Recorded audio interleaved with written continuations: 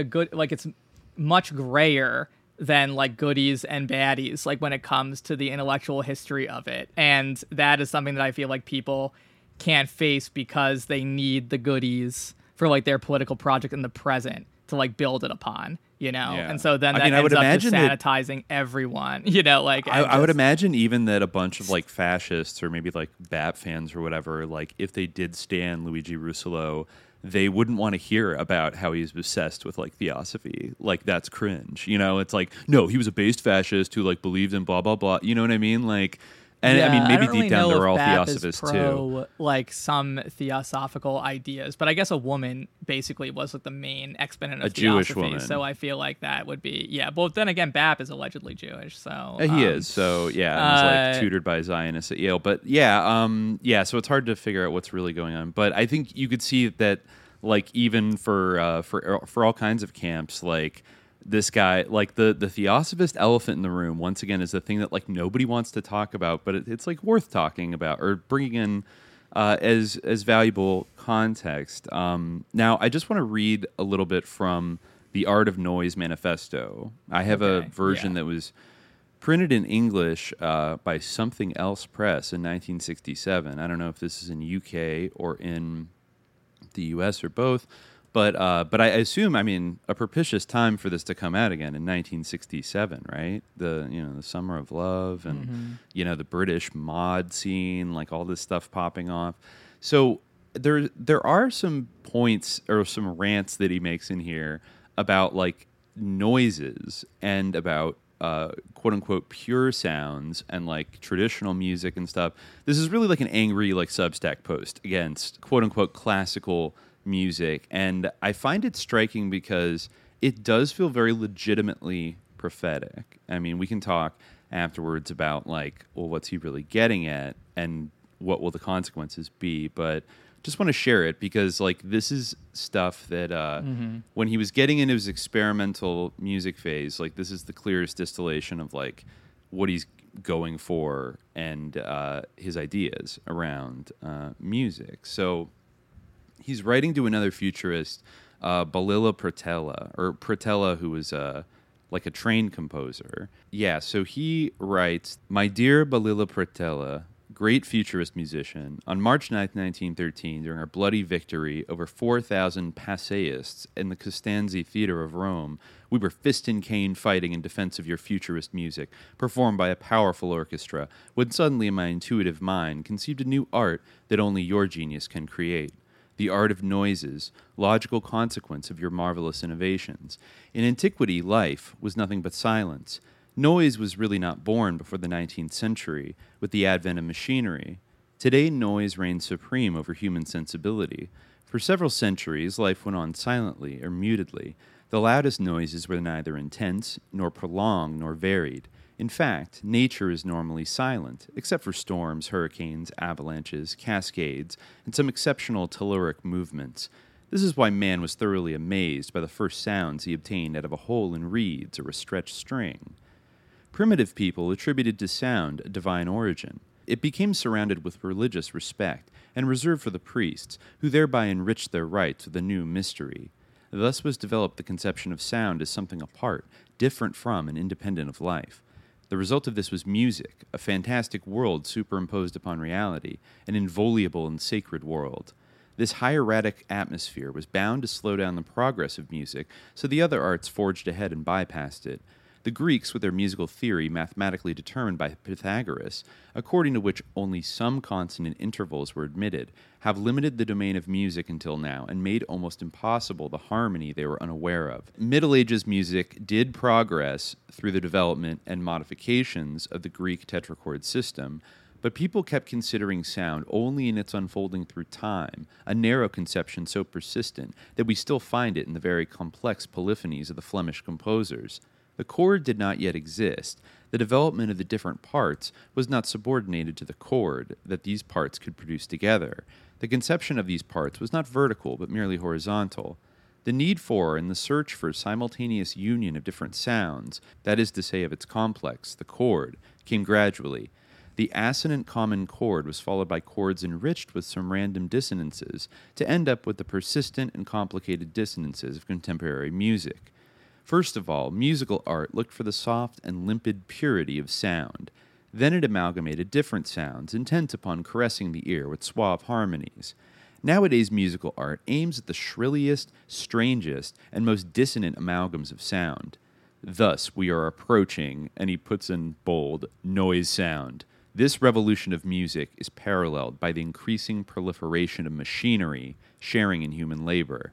In the pounding atmosphere of great cities, as well as in the formerly silent countryside, machines create today such a large number of varied noises that pure sound, with its littleness and its monotony, now fails to arouse any emotion.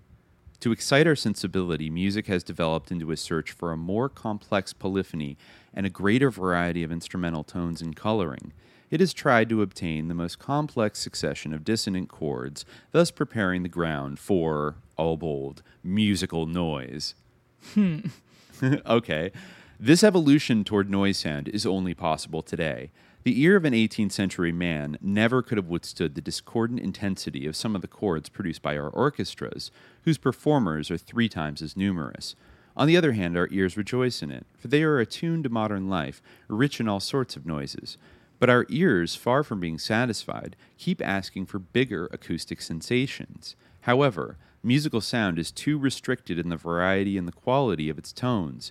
The most complicated orchestra can be reduced to 4 or 5 categories of instruments with different sound tones: rubbed string instruments, pinched string instruments, metallic wind instruments, wooden wind instruments, and percussion instruments. Music marks time in this small circle and vainly tries to create a new variety of tones. Again in bold, we must break at all costs from this restrictive circle of pure sounds and conquer the infinite variety of noise sounds. Each sound carries with it a nucleus of foreknown and foregone sensations, predisposing the auditor to boredom, in spite of all the efforts of innovating composers. All of us have liked and enjoyed the harmonies of the great masters. For years, Beethoven and Wagner have deliciously shaken our hearts. Now we are fed up with them. Again in bold, this is why we get infinitely more pleasure imagining combinations of the sounds of trolleys, autos, and other vehicles, and loud crowds, than listening once more, for instance, to the heroic or pastoral symphonies.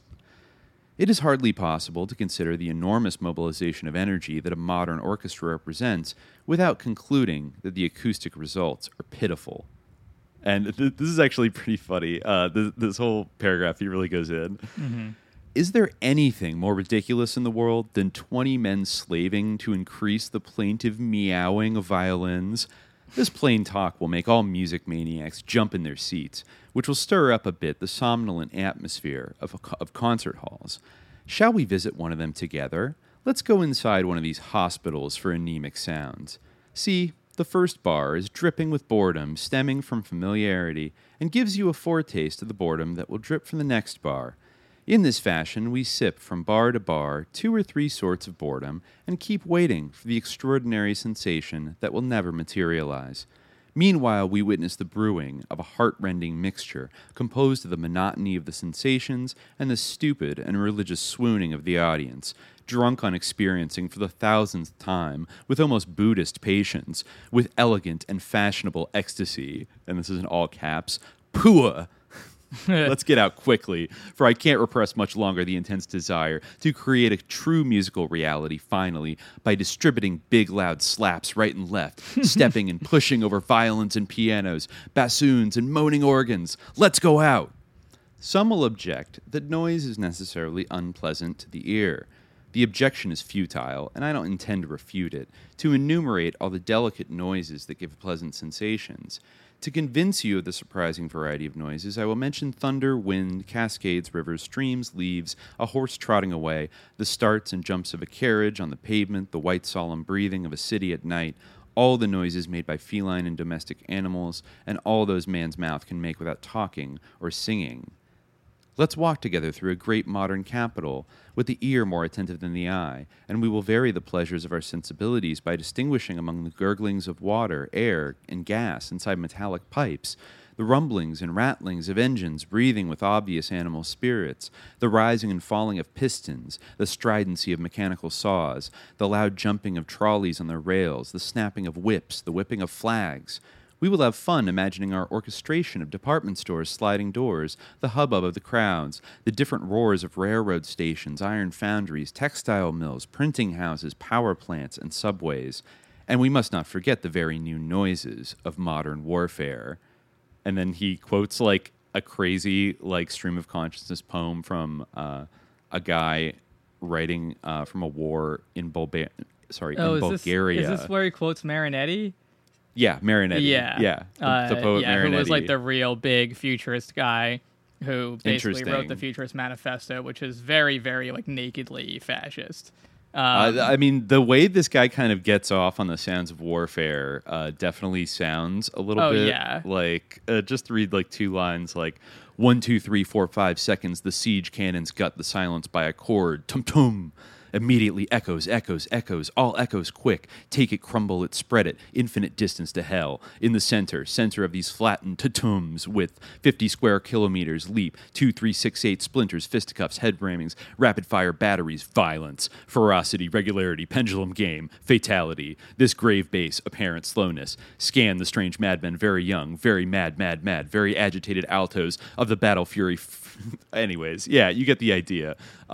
He is pretty about like, I mean, and yeah, there is a musicality to modern warfare and industrial society itself. I mean, basically right here, he is kind of predicting what would eventually become all kinds of electronic music, but particularly industrial music, right? Yeah. Which Genesis Peorage was one of the really originators of. But you could argue that Kraftwerk dabbled in it in some of their mid-'70s records as well, and some other experimental, well, we'll talk about that soon, but there was a lot of experimental people a few decades after this that started to get into that. So, he goes on to talk about how each noise possesses a pitch, and, it has these irregular vibrations, and that they should be kind of manipulated in a way and combined with other things and other pitches and stuff to create like a totally new type of music.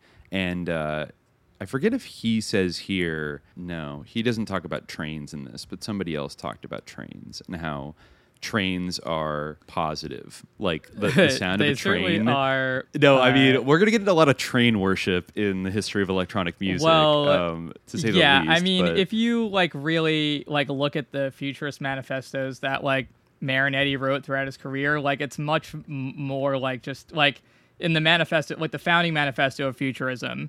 He wrote, he has this bulleted list where he says, 1, we intend to sing the love of danger, the habit of energy and fearlessness. 2, courage, audacity, and revolt will be essential elements of our poetry. 3, up to now, literature has exalted a pensive immobility, ecstasy, and sleep. We intend to exalt aggressive action, a feverish insomnia, the racer's stride, the mortal leap, the punch and the slap. So it's all kind of like abstract right now, but, so I'm going to skip like a little bit ahead, but so 7, except in struggle, there is no more beauty. No work without an aggressive character can be a masterpiece. Poetry must be conceived as a violent attack on unknown forces, to reduce and prostrate them before man. 8, we stand on the last promontory of the centuries. Why should we look back on what we want us to break down the mysterious doors of the impossible? Time and space died yesterday. We already live in the absolute because we have created eternal, omnipresent speed. 9, we will glorify war, the world's only hygiene. Militarism, patriotism, the destructive gesture of freedom bringers, beautiful ideas worth dying for, and scorn for woman. 10, we will destroy the museums, libraries, academies of every kind. We will fight moralism, feminism, every opportunistic or utilitarian cowardice. 11, we will sing of great crowds excited by work, by pleasure, and by riot. We will sing of the multicolored, polyphonic tides of revolution in the modern capitals. We will sing of vibrant nightly fervor of arsenals and shipyards blazing with violent electric moons, greedy railway stations that devour smoke-plumed serpents, factories hung on clods by the crooked lines of their smoke, bridges that stride the rivers like giant gymnasts, flashing in the sun with the glitter of knives, adventurous steamers that sniff the horizon, deep-chested locomotives whose wheels paw the tracks like the hooves of enormous steel horses bridled by tubing, and the sleek flight of planes whose propellers chatter in the wind like banners and seem to cheer like an enthusiastic crowd. So, yeah, you kind of get again, energy, early on, you can kind of see how, like, that almost could be, like, some sort of, like, I don't know, like Brecht or something, or like some like someone associated with that, like I don't know, like Piscator. Like, you could almost see like this being some kind of like leftist thing of, like, you know, embracing industrialization and art, like something like that, you know, like, and then slowly, and that's like kind of how I think some of the historiography of futurism, shockingly, like, does kind of deal with it. And I think that there's all of them were heckin' leftists, like well, you know, I feel like it's so, futurism is like such a transparent case that it's not like that bad, but there are definitely wedge cases. Like, I mean, Russolo is an example where he was like being regarded as an anti-fascist, despite being like, this is the best thing that, or like, you know, the best example that Marinari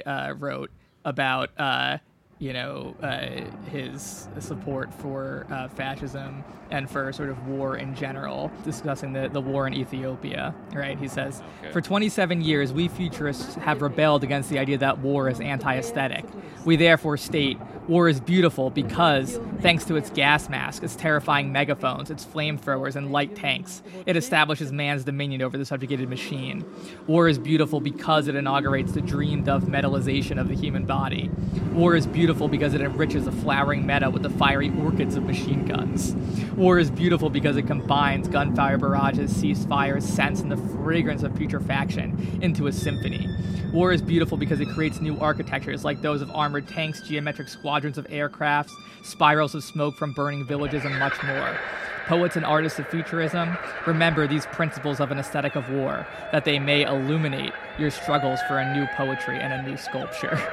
Okay, that sounds like some BAP shit right there. Yeah. Like, just kind of, war is based in Chad. Yeah. If you don't glorify war, the beauty of like war and destruction, you live in the longhouse or something. Like, it's spiritual. Yeah, like not liking war is spiritually feminine. For access to the full-length episode, subscribe to the Hour of Frequency at patreon.com/subliminaljihad.